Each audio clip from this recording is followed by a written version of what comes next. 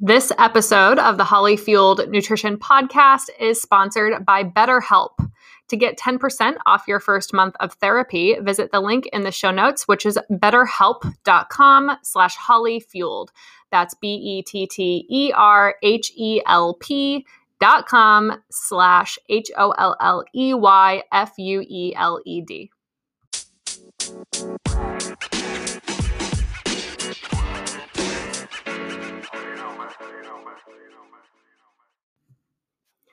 Hi, everyone. My name is Holly Samuel, and I'm a registered dietitian, certified personal trainer, and your podcast host today.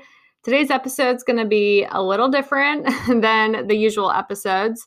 Instead of a topic or like a race recap, I'm going to give you a little life update. And if you read the title of this episode, it's probably pretty obvious what the life update is.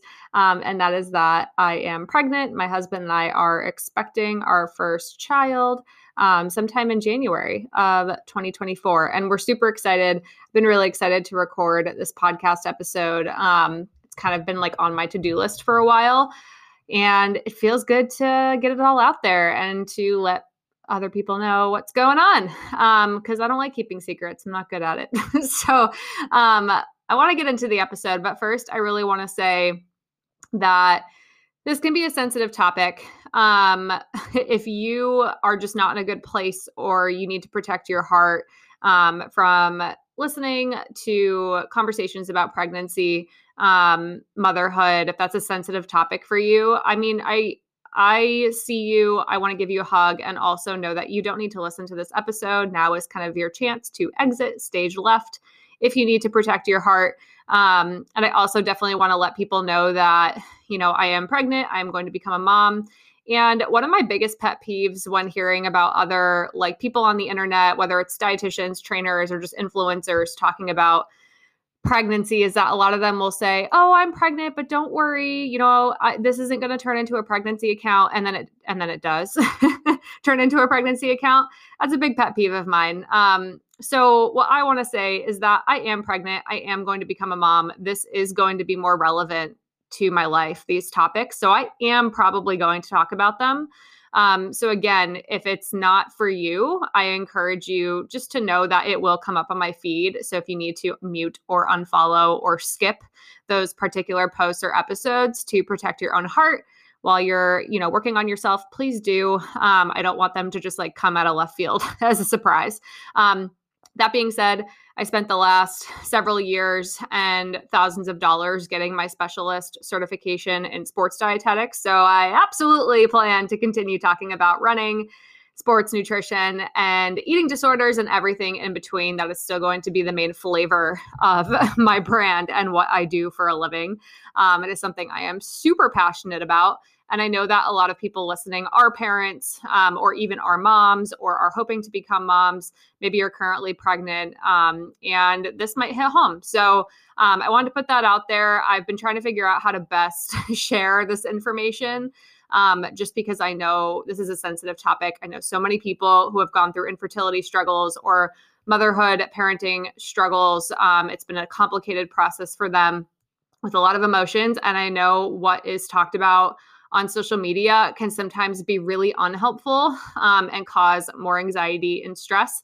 So my hope is to put my experience out there, things I've learned along the way, in the hopes that it makes you feel a little less alone and maybe is more relatable. And also just to let you know what's going on with me, because I am the person behind this brand putting out content and information, and some of this will affect my direction and ability to do that. And some of it will probably make it even better. So, been trying to figure out how to share this information. And I know that just in my pregnancy journey so far, hearing positive stories, but still realistic stories of other people's experiences and things getting talked about that aren't usually talked about and are kind of swept under the rug, has been really helpful for me not feeling alone or like I'm going crazy. As a pregnant person who is newly pregnant, I feel like a lot of what we see on social media, and I've been around so many pregnant people. I have tons of cousins who are older than me who have had kids. most of my friends are pregnant right now. And I've, had the opportunity to see what it's actually like in real life. But when it's actually happening to you and you're looking at social media, a lot of it just looks like sunshine and rainbows and or complete negativity. Like everything is terrible all the time. And I think a lot of us are probably somewhere in between. So I'm going to do my best to be real with you and share what I feel comfortable sharing and what I've learned so far. Because as you'll learn about my journey, it's been pretty great. I won't lie to you. I've had it pretty easy. But there have been some bumps and plenty of freakouts. So let's get into the episode. So this was something my husband and I have been looking forward to for a long time. We've been together at the time of this recording we've been married for 6 years and together for almost 10 years and known each other actually for even longer than that. So, kind of a natural progression. We always knew we wanted, some kids, but it wasn't something that we wanted to do like immediately upon getting married. We're in a place with our house and just feeling settled. And I'm at a place with my private practice where, felt like the right time. Felt like, you're never really ready to have kids, but if you were going to be ready, this would be the time. And I knew just again from knowing a lot of other people who have had kids and being involved in their journeys that you don't always get to plan everything and things don't always go to plan. So, there's not necessarily a direct timeline of want to have kids, get pregnant immediately, and then have kids. So this was kind of like the year we talked about that starting to become a thing. At first, we were talking about it before the Boston Marathon, and then my training started going really well. So I didn't really want to ruin that. And, kind of said, okay, let's do this after the marathon. And to be honest, that was a big piece of what I left out in my Boston 2023 recap episode. Was that motivator that really helped me leave it all out there on the course. I kept saying, you know what, you might not be back here for a while. You're going to be back here eventually doing your favorite thing and it's going to look a little different, but this is going to be the last marathon for probably a while. So like, don't leave anything, to chance and leave it all out there on the course. So that was a big motivator. I was like, you're doing this for yourself and your future family. And you will be back here one day. And I love that Boston does have the like maternity and postpartum deferral program now. That's super cool, especially because it is my favorite marathon. It is a local marathon to me. So it would kind of make sense to have as one coming back because I wouldn't actually have to travel anywhere. But anyway, that's, besides the point. But that was kind of like the loose plan. I am someone who is very fortunate in that our plans did go exactly as planned. Very technically, I was pregnant when I ran the Boston Marathon. And I did not know it yet, obviously. And more, on that later. But I truly know that a lot goes into fertility besides just nutrition and lifestyle. That's like a way oversimplification of it. But I can guarantee if my husband and I had like been trying to get pregnant when we were first married, or even first together, I know that my cycles and my hormones were in a place that I don't think it would have worked out for us, as to plan, because there was a lot of room for improvement with my nutrition habits. I struggled with underfueling. I struggled with hypothalamic amenorrhea very briefly. I had come off the birth control pill many years ago. So again, I know that some of the timing of this also just had to do with more years of having really adequate nutrition, fueling practices, lifestyle choices, and recovery under my belt. And my hormones were in a very good place to go do the baby stuff. So I know that, again, is not always like a smooth roadmap for people. But that's truly one of the reasons why I think for me personally, it did kind of work out so quickly. I don't think that would have worked out as quickly for me in the past, just knowing some of my medical history. So That was really cool. And my last alcoholic drink for my Swifties out there was at the Taylor Swift concert in Atlanta, and I was sitting in seat 13, so pretty poetic. Technically was pregnant at a Taylor Swift concert. So I think that means our child will be musical. I don't know, I can't cite any research on that. If it exists, let me know. But I'm hearing, that they'll be a Swiftie. So cool. Anyway, so that was great. And then basically I found out, I kind of had a feeling that I would be, and found out the first day that I could find out, and tested pregnant right away. I was like, holy crap.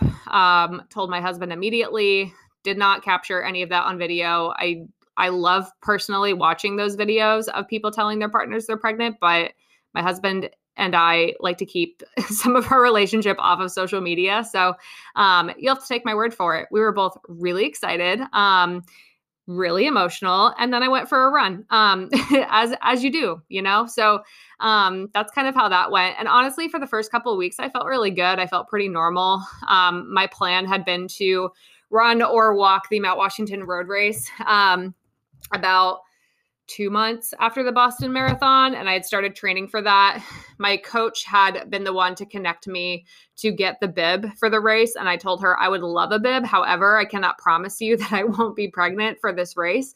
Do you think it's a good idea? You have kids, you tell me. And she kind of said, you never know if things are going to go to plan. It might be fun to have something on your schedule along the way just to make it, less stressful. And I was like, I think that it's a great approach to that. So sign me up. Worst come worst, I'm pregnant, and maybe I can still walk or run up depending on how I feel. I never wanted to put pressure on myself to like race or run or get something done when I signed up, to get pregnant. And that was going to be the plan for whenever that was going to happen for us.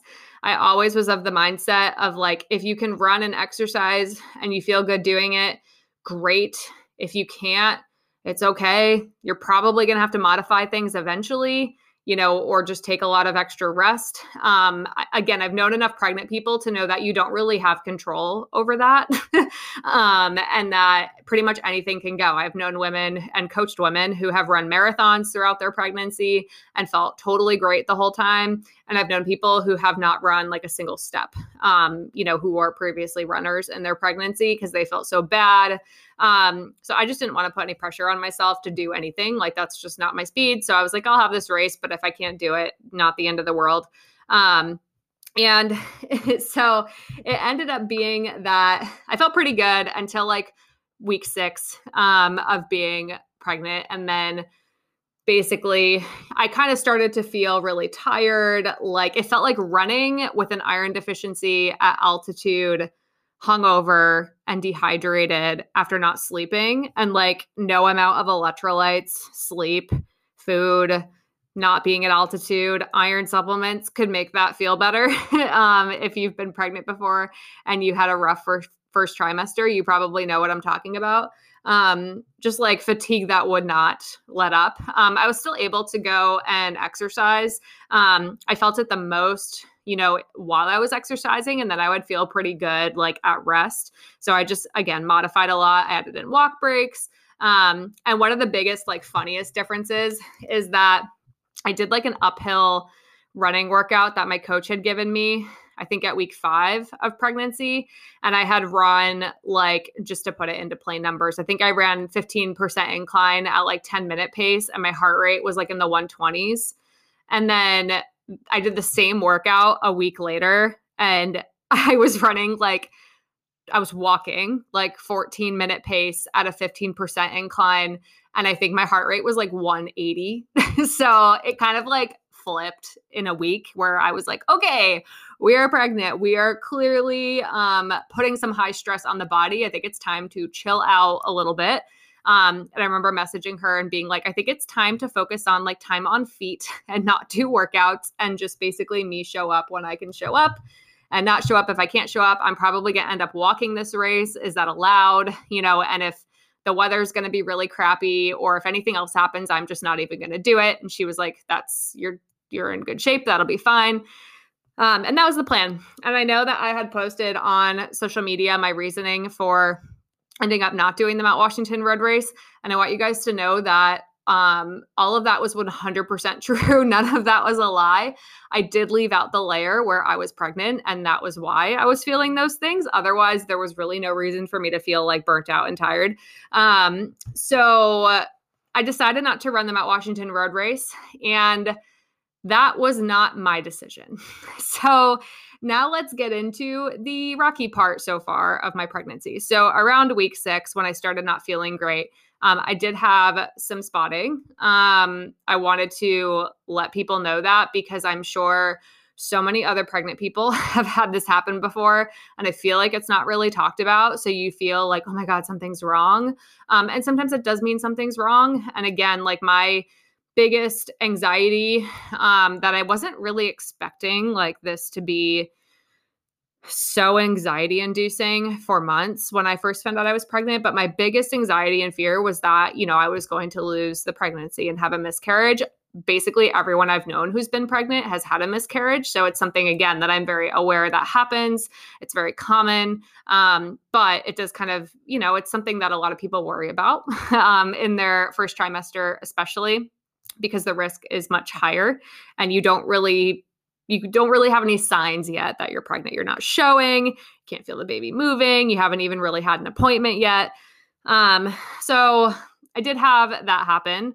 And I went to call my OBGYN practice, who typically don't do first like in-person appointments until 12 weeks. And then they don't do an ultrasound until like 20 weeks, just because they're more of a midwife, like holistic practice, a little bit more hands off. And more on that later. And they basically said, okay, you got pregnant right after you ran, around running a marathon. And also like, you had this spotting episode. Why don't you come in for an earlier ultrasound? And I was like, great.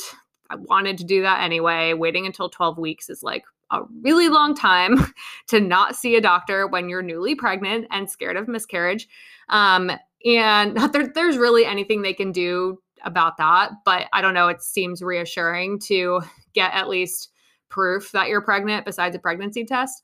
And I went in and we did an ultrasound around 9 weeks or so, and everything was great. Baby was fine. They were zooming around in there. You could see the heartbeat. And that was really cool. It looked like a little gummy bear, like Toad character from Mario Kart zooming around. And they were like, no, everything looks great. Like spotting just happens in the first trimester. And I don't know, again, if people have been pregnant before and if you've had ultrasounds, a lot of the times people who do scans, like whether it's MRI, X-ray, ultrasound, they're not really like supposed to tell you what's going on. They're just supposed to take the pictures essentially. And then the doctor is supposed to tell you what the pictures say. So our sonographer was like, baby's good. Heartbeat is this. Also, you have placenta previa. And I was like, okay, what does that mean? She was like, well, someone will probably call you, but it's usually resolves. And I was like, oh, okay, no worries then. We left that appointment and we were like peachy because everything was good. And then I went that weekend and I ran, I think, an 8-mile long run. And it was like one of my first runs that I felt like myself again. And I was like, oh, this is going to be great. Like maybe, I'm not going to get too much sicker, et cetera. And then I got a call from my nurse, one of the nurses at the practice the next day on a Monday. And she was like, so your ultrasound, your baby looks good, but you have placenta previa. And while a lot of the times this resolves, that does mean pelvic rest, no exercise. You're basically a fragile flower and can't do anything until it resolves or until you give birth, whichever comes first. And I was like, wait, what? And I had never even heard of this before because, again, I don't think a lot of people talk about it. It's not super uncommon, but it's also not something that, I've just like heard a lot of other pregnant people talk about.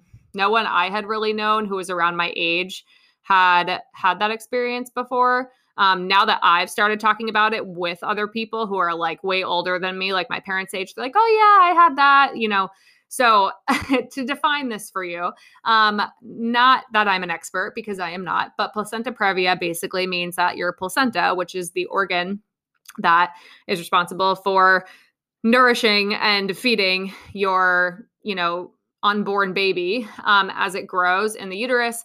It's supposed to attach to the side of the uterus or the top, but sometimes it attaches where it covers your cervix. So it's essentially covering your baby's exit. If you were to go into labor, it could rupture, and that can cause a lot of problems. So if you do have placenta previa, in like your third trimester or going into, the end of carrying to term, they do C-sections. They do not let you go into labor because it can be very dangerous. So I didn't know anything about that until basically I was educated on it. And yeah, a lot of practices recommend like complete pelvic rest, no exercise, definitely no running, don't lift anything over 15, 20 pounds. And basically your only inkling that you're okay is that you don't start bleeding. And if you do start bleeding, it can be really serious emergency situation. And my midwife also told me it increases risk of miscarriage in the first trimester. So that like totally freaked me out, right? Because we went to check on the baby to make sure it was okay.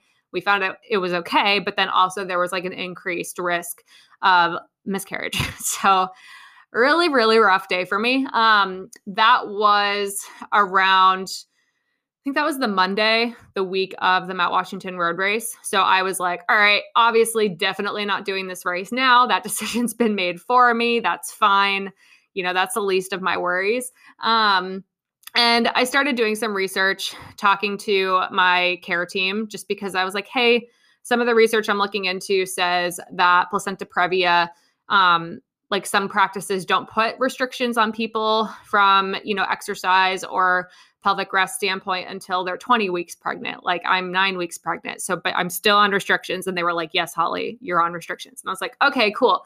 Can I do the elliptical? And they were like, absolutely not. I was like, can I swim? And they were like, absolutely not. I was like, can I walk? And they were like, yes, you can walk. Don't be an idiot, basically. And I was like, okay, I can walk. That's good. And then I started looking into it more. And basically my practice told me placenta previa, where it's covering the cervix, it usually corrects itself in that as your uterus grows, as your baby grows, you think of like a balloon becoming inflated.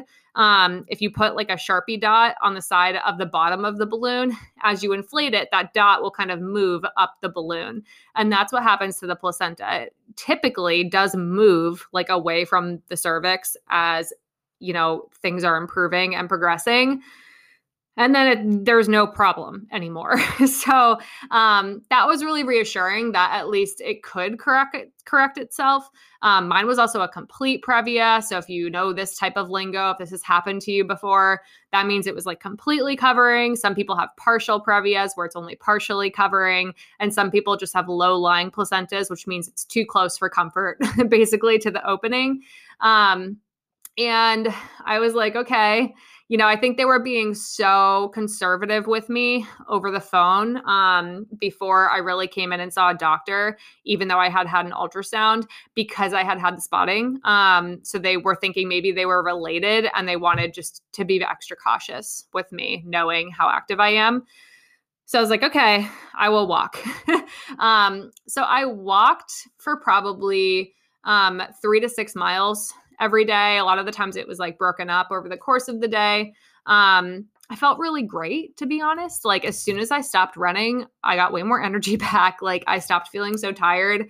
I definitely was still nauseous and had some morning sickness all day long. Honestly, I think a lot of that had to do with just still being out of whack with our kitchen renovations happening. We didn't have a kitchen that was functioning for like at least 2 months. And it was my first trimester for basically, I think I found out I was pregnant. And then that week they, came and ripped everything out of our kitchen. So that did not help my nausea. And just being really stressed out about that happening, about the placenta issue. And also they were just destroying the road at my house because they were putting in new water and gas lines for those 2 or 3 months as well. So like we were in a really weird place where I was really tired and not super functional and trying to work. we had to get up and move the cars, and contractors would come to work on the house. So we couldn't really be in the house. I definitely couldn't be in the house because it was so loud, let alone just stuff being in the air and me being pregnant. So I would go to my parents' house to work, which was a blessing that exists as an option for me. But you're not in your own space. You're not in your own schedule. Everything's different. Basically, everything was different for like 2 months. So that was just kind of like a very stressful period of time. So hearing that news that, hey, you can't run anymore. And my practice made it seem like, yes, this will probably resolve, but at minimum, it probably won't be until the third trimester. That was really hard for me to hear at first. Again, I had signed up to be pregnant. I had expected to have to stop or modify exercise and my lifestyle at some point, just because I'm realistic and I know that happens in pregnancy. So I was very much okay with that. I did not think it would be like cold turkey without warning at week 8. That to me, with like a finish line, that was like next year, basically. So that was really hard for me to hear. And I probably was as upset and out of sorts about that as you would think I would be for 2 weeks. And then I truly was fine and I accepted it. I think a lot of the messaging around women and exercise and pregnancy, or just pregnant people and exercise, for so long was like, you're a fragile daisy, don't do anything, like you're a sitting duck, you have a disability almost. And now, the script has really been flipped to the opposite, which is, I think, really great. And again, has really good intentions. So it's typically like, you're really tough. Your body's capable of doing this. Like, you can exercise. Whatever you were doing before you were pregnant, you can still keep doing it while you're pregnant. And I do think that messaging is really helpful because it does, have the intention, I think, of empowering pregnant people to, have that part of their identity, to do health promoting movement. It can definitely help with labor. And again, I think that's super helpful whenever, I see other runners. There's a lot of other runners right now in my space who are pregnant, even other dietitians who are pregnant. If I see them out running, half marathons at, 28 weeks pregnant, I'm like, that's awesome. Like, good for them. And I really wish that could be me. And I don't really relate to that message because I medically am not allowed to. So I just wanted to draw some light on that because I think, again, when you get pregnant, you really don't have that much control. So having an open mind about movement and having a flexible plan, I think, is really helpful. If you feel good and you were able to do, exercise and you had been in shape, to train or do, lifting or running or whatever it is you love to do before you got pregnant. Yeah.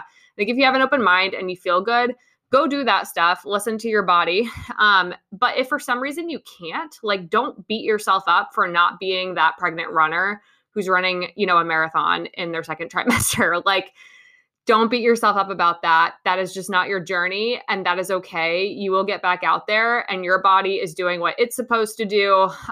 So I just wanted to draw some light on that as well. Kind of starting to wrap my head around that while I was going through that was really helpful for me because, again, it just wasn't really what I expected. I had kind of like expected to be active in my pregnancy. I'd wanted that.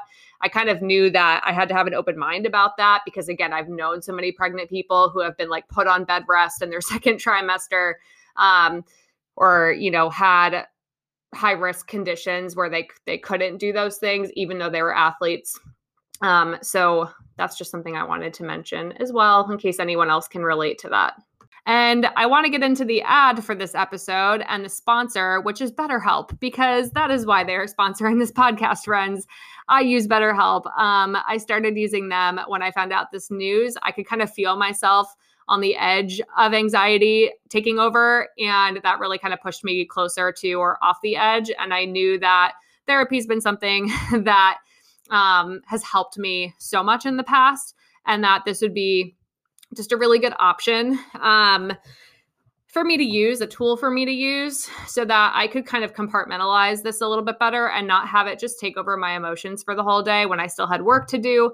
I had to talk to people about their miscarriages that they were having. I had to talk to people about their fertility struggles that they were having, their period struggles. My work involves people's health and I don't take that lightly. So I needed to be in a place where I could hold that space for them. And that means having someone else to hold the space for me, right? So a bit of what getting myself started with BetterHelp looked like. One of my friends had done it. Several of my clients had done it, came highly recommended. So I got the phone call that, I was basically a sitting duck and just had to wait and see for this placenta issue to go away. They told me you need to go to the hospital right now to get your blood work done because we need your blood type in case you start hemorrhaging so that we can give you blood infusion. So that was fun news to hear. Three, this is all the anxiety we're putting on you and you can't do the thing that you used to do to manage it. And also there's more anxiety because your house is like under siege with contractors and road construction galore. So basically that day I, went and got blood work done. I remember I went to the hospital, I got blood work done. I canceled my running coach. I canceled my physical therapist because both of them, were very supportive and they were like, oh, that stinks. Like, we definitely want to make sure you're listening to your doctor. So we probably can't help you right now. And that's totally fine. Let us know how we can support you. They're both amazing people. And I still talk to them and give them updates. So I canceled them and I hired a head therapist. I'm an actual therapist instead. And continued my singing lessons, continued reading. I was really thankful that I practiced what I preach. And one, got in to take care of my mental health early because it really paid off. And two, had these non-exercise related coping strategies that I truly love, that truly made this less of a big deal. I remember my singing teacher, I love him, telling me, oh, congrats, it's great you're pregnant. I've coached a lot of pregnant people before. He was like, if it comes to the point where you're on bed rest, because he actually had been on bed rest for like a really serious leg injury for a long time. And that's how he got into playing the guitar and singing more. He was like, if you're on bed rest, we'll get you a ukulele and we'll do Zoom lessons and it'll be great. He gave me something to look forward to if the worst were to happen. Because if you do have placenta previa and you do start bleeding, you're on bed rest until you give birth, basically. So that was a fear for me as well. And that just, I don't know, that was comforting. So I was really glad that I practiced what I preach and had those coping mechanisms. But back to BetterHelp, I went to the hospital, got in line to get blood work done. I signed up for BetterHelp, basically, which was super easy. And by the time my blood was taken and I went back to my car, I was assigned a therapist and had a first appointment set up for that week. I think it was the next day. So fast. Name another healthcare situation where something has happened that quickly. That wasn't like an emergent situation. I was just really impressed by how quick it was, how seamless it was. It's not something that's covered by insurance, but you can pay with HSA or FSA. And I think you can get it reimbursed for insurance. But anyway, it was just something that I found so helpful. I love my therapist. You can switch therapists without any questions if you need to, but I ended up really loving my therapist right away. And that was a tool that was absolutely imperative to me being okay with my situation very quickly. As someone who knows, I've been to see therapy in the past and it's been super helpful. So again, take the stigma out of therapy, take care of your mental health, do it quickly. No one else is going to do it for you. And use BetterHelp because it's really quick. It's very easy. And you can save 10% on your first month of therapy by using the discount link in my show notes. So make sure you go check that out. It's truly really helpful and amazing. And I wish you the best on your mental health journey. Another reason I knew that my anxiety around pregnancy would probably build up at some point, is that a lot of people may not know this about me, and I don't want to get too much into this because it's not my story to tell. But my mom, who I love and is doing great and is a huge support for me, did get diagnosed with breast cancer when she was pregnant with me at 30 years old. I'm 29. I'm pregnant with my first kid. Like, it just kind of hits home. And breast cancer has been a big part of my family's life because of this. My mom had the BRCA genes. I was tested in high school and I do not have the BRCA genes. But, while I knew that I was lower risk than my mom was, that still definitely still stirs up some anxiety for me over just, again, not wanting the worst case scenario to happen. My mom's a champ and she's doing great. But that was definitely there as well. So again, if you've had like other people in your life who have had higher risk conditions or weird things happen to them when they're pregnant, that can definitely be triggering too when you kind of are in that place or at that age that they were at when it happened. So that was another reason why I thought seeing a therapist would be a good idea, just to process that, get that out there, and hopefully eliminate the fear, because it was just my brain, playing tricks on me because of something that had happened to my mom. When in reality, logically, it, probably won't happen to me. But that was there too. So basically, that was like the most dramatic thing that happened in my first trimester. Um, and in hindsight, it was a big deal and it wasn't at the same time. It's so funny whenever you do or go through things that are hard to you, you kind of increase your capacity to do hard things in the future. So I remember thinking, like, in that moment, I don't know if I'm ever going to do this again. This seems like overrated. I got bamboozled. Like, no one's talked about this before. This is just not what I expected. And I kind of expected something to happen, but like not really this. And again, it just, now to me, I'm like, oh, it's okay. So the other dramatic thing that I guess that happened in my first trimester was I did try to go to a friend. She's another dietitian. Actually, I tried to go to her bachelorette party in Nashville around 8 weeks. And I had noticed, like, on days that I was really busy and distracted at work, like I tended to feel a lot better from like a nausea and fatigue standpoint. So I kind of had the high hopes of like, well, I can go to this bachelorette party. I'm obviously not going to party and drink a lot. And if I get really tired, everyone's adults. They won't mind if I just go back to the room early, like, and go to bed.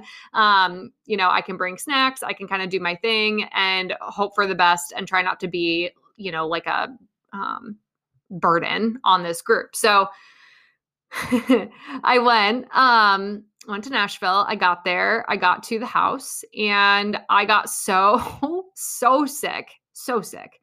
It hit me like a ton of bricks. And I bought a flight and left and went home. So I was there for 10 hours. I was sick the whole time. I had gone through my entire weekend's worth of animal crackers that were supposed to last me the whole weekend to be like my anti-nausea, fill in the gaps animal crackers. I went through those in like an hour, which is a lot of animal crackers. It didn't help. And yeah, I ended up coming home. And I remember thinking to myself and just like laughing and telling my husband, I was like, I am not the captain anymore. I am not in charge. Got it. Like, this is going to be a whole thing. And my biggest fear was like being in a new place and ending up being someone who like needed IV fluids because they couldn't stop throwing up. And I didn't want to, like, again, be a burden on this person's bachelorette party. I was super embarrassed, even though they were amazing about it. Because they're adults and they're healthcare professionals and they get it. But I was like, wow, that did not go how I planned. So I am just going to remove myself from the situation, which I did. It was not fun. And I actually got home and then I did get a fever and like got actually sick. Like, I think I had a sinus infection. So that was like the worst 2 weeks of nausea that I had. And then the following week, I ended up with placenta previa diagnosis and everything changed. But I don't know. I truly don't know if it was just pregnancy or if it was like pregnancy combined with getting sick. Like, I don't really know, but that was like the most dramatic thing that happened. Again, otherwise, like, I would say my nausea, morning sickness, like, it really wasn't that bad. If I ate every 2 hours, I was in better shape. I definitely like survived on bagels and simple carbohydrates and things that I tell people to eat when they're pregnant and experiencing this. I know what I learned as a dietitian, and what some other dietitians have told me to tell people is like, emphasize all the blogs. When you read all the blog posts and articles about what to do with your nutrition when you're pregnant, it's like, eat healthy foods, eat nutrient dense foods. And I've always found that really funny because I'm like, have you ever tried to eat those foods when you're nauseous? Like, it doesn't work out. Like I just know that from being an athlete, I think, and being sick in the past and having common sense. So I've never put that pressure on other pregnant people, and definitely didn't put it on myself. I was like, existing off of bagels and cream cheese, sometimes for breakfast, lunch, and dinner. Smoothies from our local juicery, which basically has kept my husband and I alive through our kitchen renovation, and we've kept them in business. They should sponsor this podcast.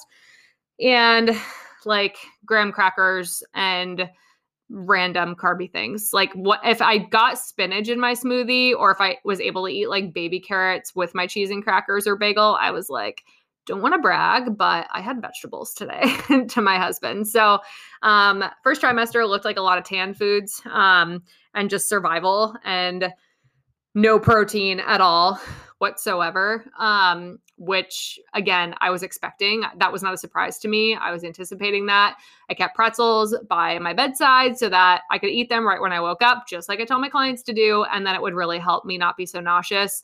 I pounded a lot of electrolytes, a lot of Scratch, Liquid IV, Element every single day, even though I wasn't really training or sweating that much. Super important to be hydrated from both fluid and electrolytes when you're pregnant. I will do a whole episode on pregnancy nutrition and my take on it, especially through the lens of endurance athletes, because it's something I get asked about a lot and just haven't done yet.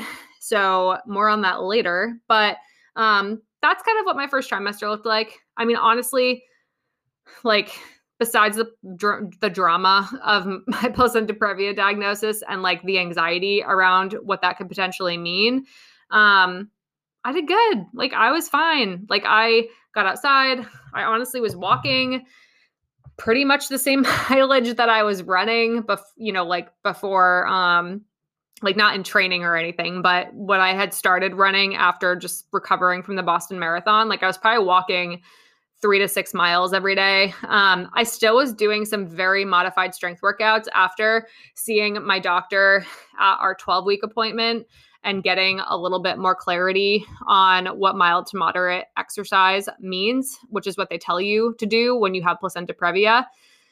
She basically said no one is comfortable defining what this is. If you've exercised more in the past, you typically can get away with a little bit more, but we want to be super cautious with you because you had, symptoms.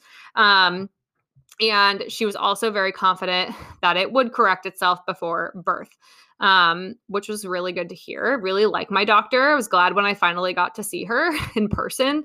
We heard the heartbeat. So after chatting with her, I kind of, and my husband was really good at kind of being like the bad cop in that, and I mean that in a loving, endearing way, and that he knows me. And he was like, no, the doctor will know everything you've been doing, and we will get clarity on what you are and are not allowed to do because, I don't want you to do anything you're not supposed to do just because you think you can. And also I want you to be able to do something for your sanity. So he kind of helped clarify what I had been doing, which was walking basically an hour or two every day, sometimes in divided doses, depending on how I felt, and also doing 4 strength workouts per week that were very modified based off of what I had researched on placenta previa, which was don't do anything, with a ton of hip flexion, avoid long holds with like orthostatic pressure, and don't bear down, don't lift anything over like 15, 20 pounds. So again, listen to your physician. That's kind of what I found in some of my research and put together for myself as a personal trainer after talking to some pelvic health professionals. And the doctor was cool with that. She was like, that sounds great. You haven't had any symptoms. Keep doing that until, we say otherwise. If you feel like anything changes, stop immediately. And she also gave me the permission to incorporate some swimming, some light lap swimming, if I wanted to, which I had asked her about and I had thought originally I would do because, it's another way to exercise that's not walking. But honestly, our pool just wasn't open when I was going to go swim, and I didn't feel like bending over backwards to go swim just to say that I did. So I just walked. It was fine. Again, I was seeing therapy. I was singing and playing the piano and working and doing things that I love to do that don't involve exercise. So I was perfectly happy with that routine, truly, had accepted it and felt good about it and known that I would get back out there eventually with everyone else and that I should just enjoy this time of general fitness. So that's kind of what my first trimester looked like. Some drama, but really in the grand scheme of things, it was good. It was okay. Our genetic test came back good. That was helpful. And if you haven't gathered so far, we are not finding out the sex of the baby until basically everyone else does when it's born. So that was something that I had always wanted to do. My parents had done that with me. My husband didn't really care either way. If I wanted to find out, I think he would have liked that, but he was also supportive in wanting to be surprised. And also, to be honest, I didn't want all of the blue or pink gendered stuff like cluttering my house. And if people wanted to get me things, I wanted it to be stuff that I actually needed, which I know is very selfish, but that's just how I felt. So that was our decision. And like I said, pretty much all my friends are pregnant right now. Like I have 5 or 6 friends who I talk to every day that are pregnant right now. And they were all finding out the sexes of their babies. So I just was living vicariously through them and buying them things instead. So that's kind of how first trimester went. So again, at this point, I'm like walking every day. I'm outside.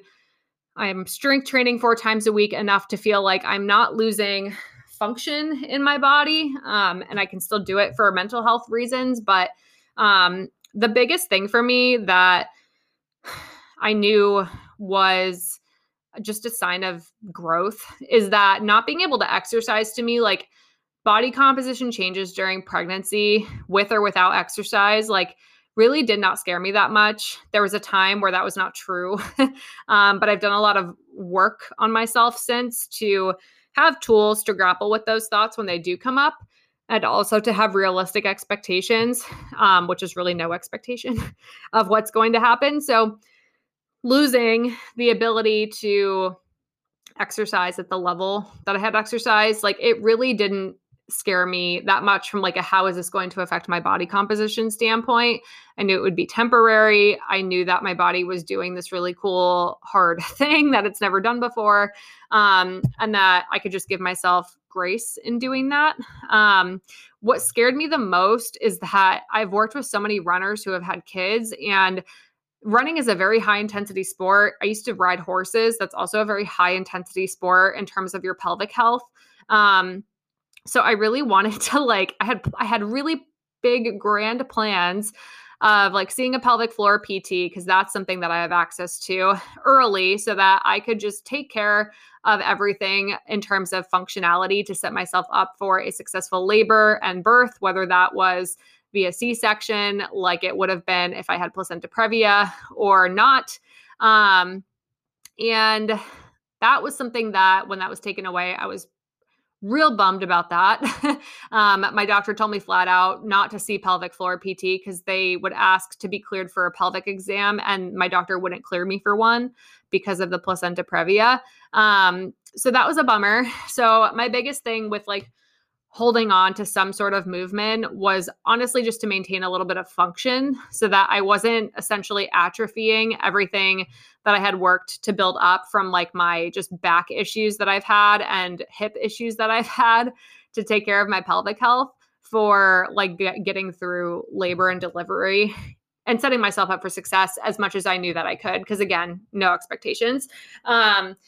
So that was kind of my main purpose for wanting to continue strength training in a very modified way, which again, they were okay with, which was good. So it also didn't make sense to me to basically let everything atrophy as my baby was getting heavier and sitting on the placenta. Like it didn't make sense for things to like get weaker when we were trying to prevent that from happening. So like bleeding wouldn't start. So anyway, I was excited that I was still able to do that.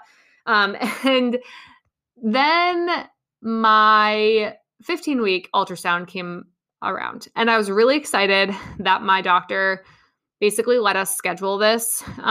Typically they weren't going to have me do another ultrasound from, I think, 8 weeks to 20 weeks. They're going to make me wait a really long time just to like check on things.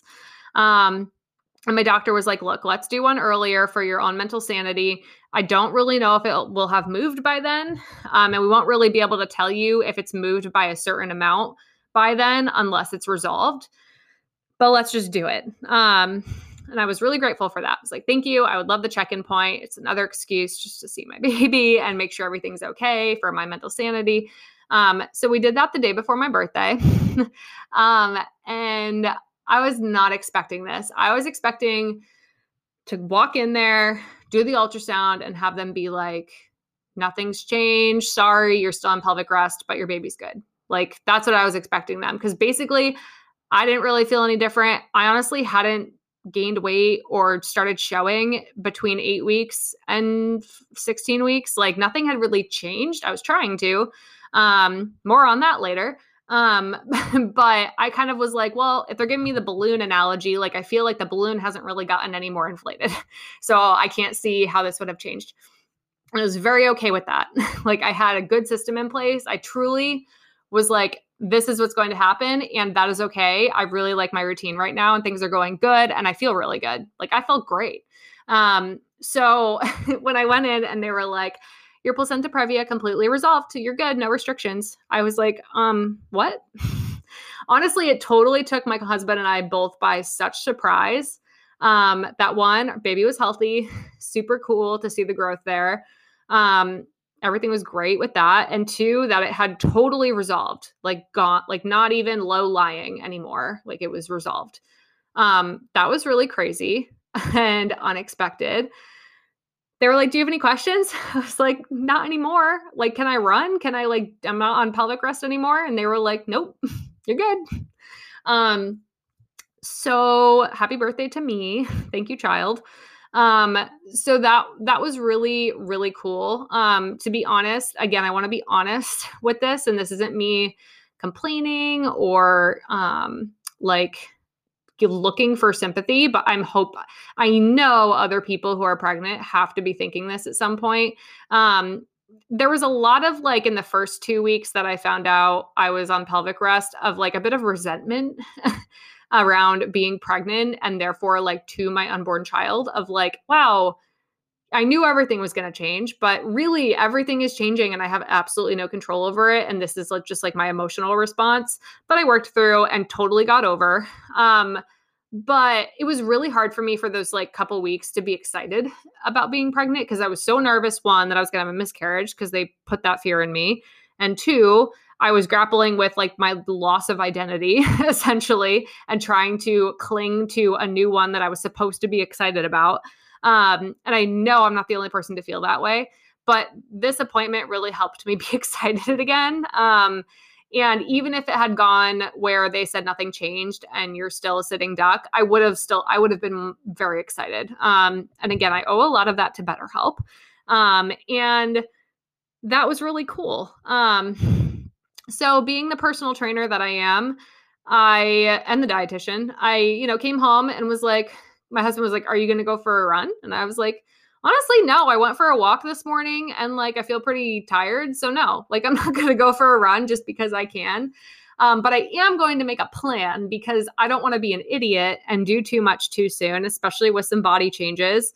And, I've had 7 weeks off of running and I want to be smart about this, that I don't come back too quickly and that I'm still extremely flexible if I need more time off or to do something more low impact.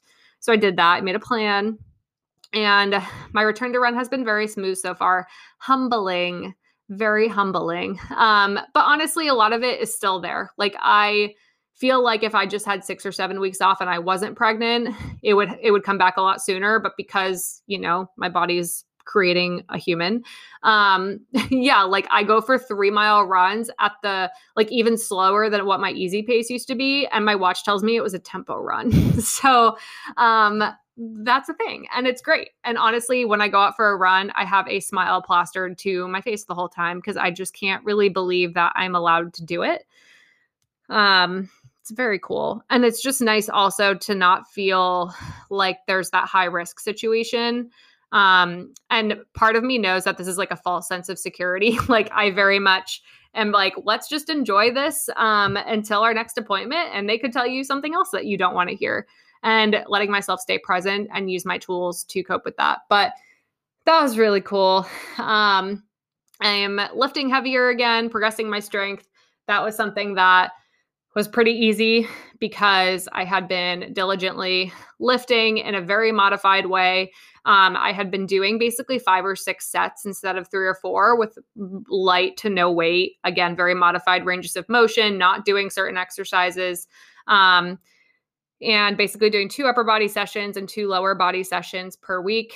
And I was able to just upscale that, add in running. My appetite's so much better than it was in my first trimester. And we have our kitchen back now. It's still not done, but it's functional. That's been really helpful. So that's kind of where I am at now. I'm basically running 3 or 4 times per week, like 1 to 4 miles per run at the time you're hearing this podcast recording.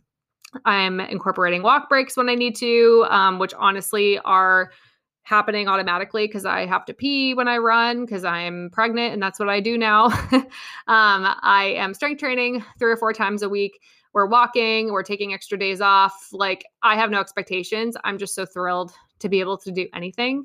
And I feel really, really good. Like I truly feel really good. And very lucky that I feel so good, even though there were some mental health challenges along the way that I did not foresee coming. But that's where I'm at now. Now I want to talk a little bit about some of the body comments. I could probably do a whole podcast episode on this. When you get pregnant, I knew this already because I've witnessed it. I've probably, done it to people myself just when I was younger and didn't know any better. The body comments. Wow. When you get pregnant, it's like the Wild West. Like people just feel that they now can say whatever they want to say about your body. It's really wild, or touch your body, like when they wouldn't have even thought to do that before. That's been interesting. That was something that, again, I very much knew was going to happen because I work on body image with people. I'm very aware of it, and it always makes my eye twitch when people make comments about other people's bodies, even if they're well-intentioned. So I know a lot of the times comments people hear when they're pregnant are like, oh, you must be about to pop them any day. Like, what do you do? And that person might be doing like 4 or 5 months and they're not even close to having a baby. Like that might make them feel like they're gaining too much weight, or that they're getting too big and that's bad. Or that, yeah, they are kind of feeling like the finish line's really far away and you just rubbed it in. That it is really far away. That's a comment people get a lot. I know a lot of people feel uncomfortable in their bodies as they're changing. That's definitely something that I've heard from a lot of my friends and other people I've known to be pregnant before. My thing is that when I buy clothes that fit, that totally goes away for me. When you're trying to squeeze into your, clothes that you fit in before you were pregnant and you're pregnant and they're tight, or they're just not fitting you right, or they're hitting your belly where you like don't want to be touched. Like it's just not a good feeling. And when you buy clothes that fit, that for me goes away personally. So that's just a tool that I've used myself and encouraged others to use as well. Also, the one that I've actually been getting a lot, which I think, again, this is my experience. I know I'm not the only person who's gotten this feedback before, that I think a lot of the times is meant to be well-meaning, is like, you don't even look pregnant. And honestly, it's something that I've used to my advantage because I didn't really tell the world until I was almost halfway done being pregnant. But that's a comment that I have been getting a lot. And let me tell you, that one does not feel good either. And I know a lot of it's well-meaning, like, oh, you're so thin, you don't even look pregnant. Like, I think it's coming from that own person's experience of what they felt when they were pregnant, or what they've been told by society is a good thing, which is that thinness is always a good thing. And that makes a person feel like they're not doing something right, like their baby's not growing adequately. Like, for me, I was so worried about being high risk and miscarrying and not having a healthy child this whole time that's like, that's like a big insult when people tell me that. And I know they don't mean it, and it's fine. And it's something that I've kind of learned has affected me this way. So that can be not a helpful one either. And I know some people also mean it like, oh, like, it's again, they're putting their own experience onto another person. And it comes almost out of like a worrisome fear, like, oh, you don't even look pregnant. Are you okay? Should you be eating more? And it's almost shaming. And again, not helpful. People's pregnant bodies are going to do what they are going to do. That is what I've definitely learned just working with a ton of pregnant people over the course of my career. Some people gain way more weight than what's recommended. Some people gain, just about or a little bit less of the weight than what's recommended, and have perfectly healthy babies and perfectly healthy lives all around in the postpartum period. So you really don't have much control over any of that. For me, I was always nervous about not personally like gaining enough weight because my appetite went away. I was really stressed out. I wasn't exercising like I normally would. Like I just didn't really know what my body would do. So, I mean, again, just to put it into perspective, like when we had our ultrasound at 15 weeks, I had been told by so many people, oh, you don't even look pregnant. Or like, is there even a baby in there? Like all those comments. That made me really worry that maybe it wasn't growing like it should be growing or something was wrong. And we had our ultrasound and my child is measuring in the 85th percentile. So somehow it's large, even though no one can see it. So again, really helpful to have those check-in points, in my opinion, if you're nervous and unsure. And also just don't comment on people's bodies. Don't comment on pregnant people's bodies. Tell them that they are doing an amazing thing and ask them how they are doing. And they'll tell you how they're doing. They'll tell you if they're terrible. They'll tell you if they're great, what they need. Ask them how you can help if that's something you have the space for. But anyway, I wanted to make sure I mentioned that because I know I'm not the only one. But anyway, this has been lengthy and rambly and me dumping so much information into a podcast episode. Hopefully it's cohesive and makes some sense and that you guys enjoyed this life update.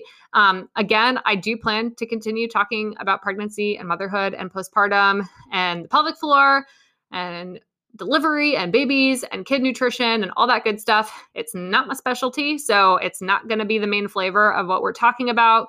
We have some really cool podcast episodes coming in the fall that I think you guys are going to really enjoy, that have all things to do with running and body image and sports nutrition and how to prepare you for fall races, how to recover from injury, and so much more as I know more about what maternity leave is going to look like as an entrepreneur. I'll put that out there too. I'm still kind of figuring that out. I'm really lucky. I'm in a place where my business is doing great and I will be able to figure that out. And that was, again, kind of a goal around the timing process of this whole thing.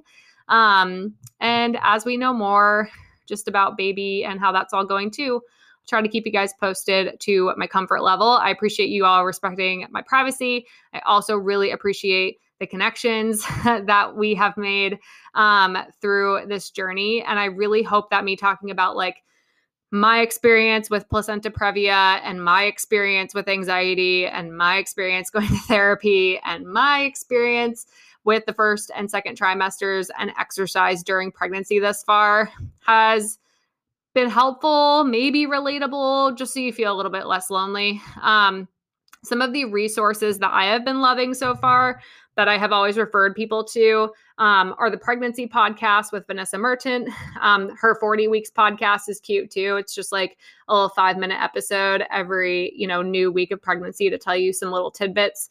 It's just like a fun thing to look forward to start the week. I also really like the Ovia app, or Ovia. I don't know how you say it. Ovia app. The Bump app is really good too. There's a ton of information on there about pregnancy and just how things progress and like what to expect in your appointments. And again, take it all with a grain of salt. You're the only person experiencing what you're experiencing. uniquely, but that can kind of help you understand what the heck is happening or supposed to happen, and what to do if something is not what you think it should be. And I also really love the Is It Normal podcast. That's been super hilarious to listen to. They talk about exactly what you think they talk about. Are these weird random symptoms normal during pregnancy?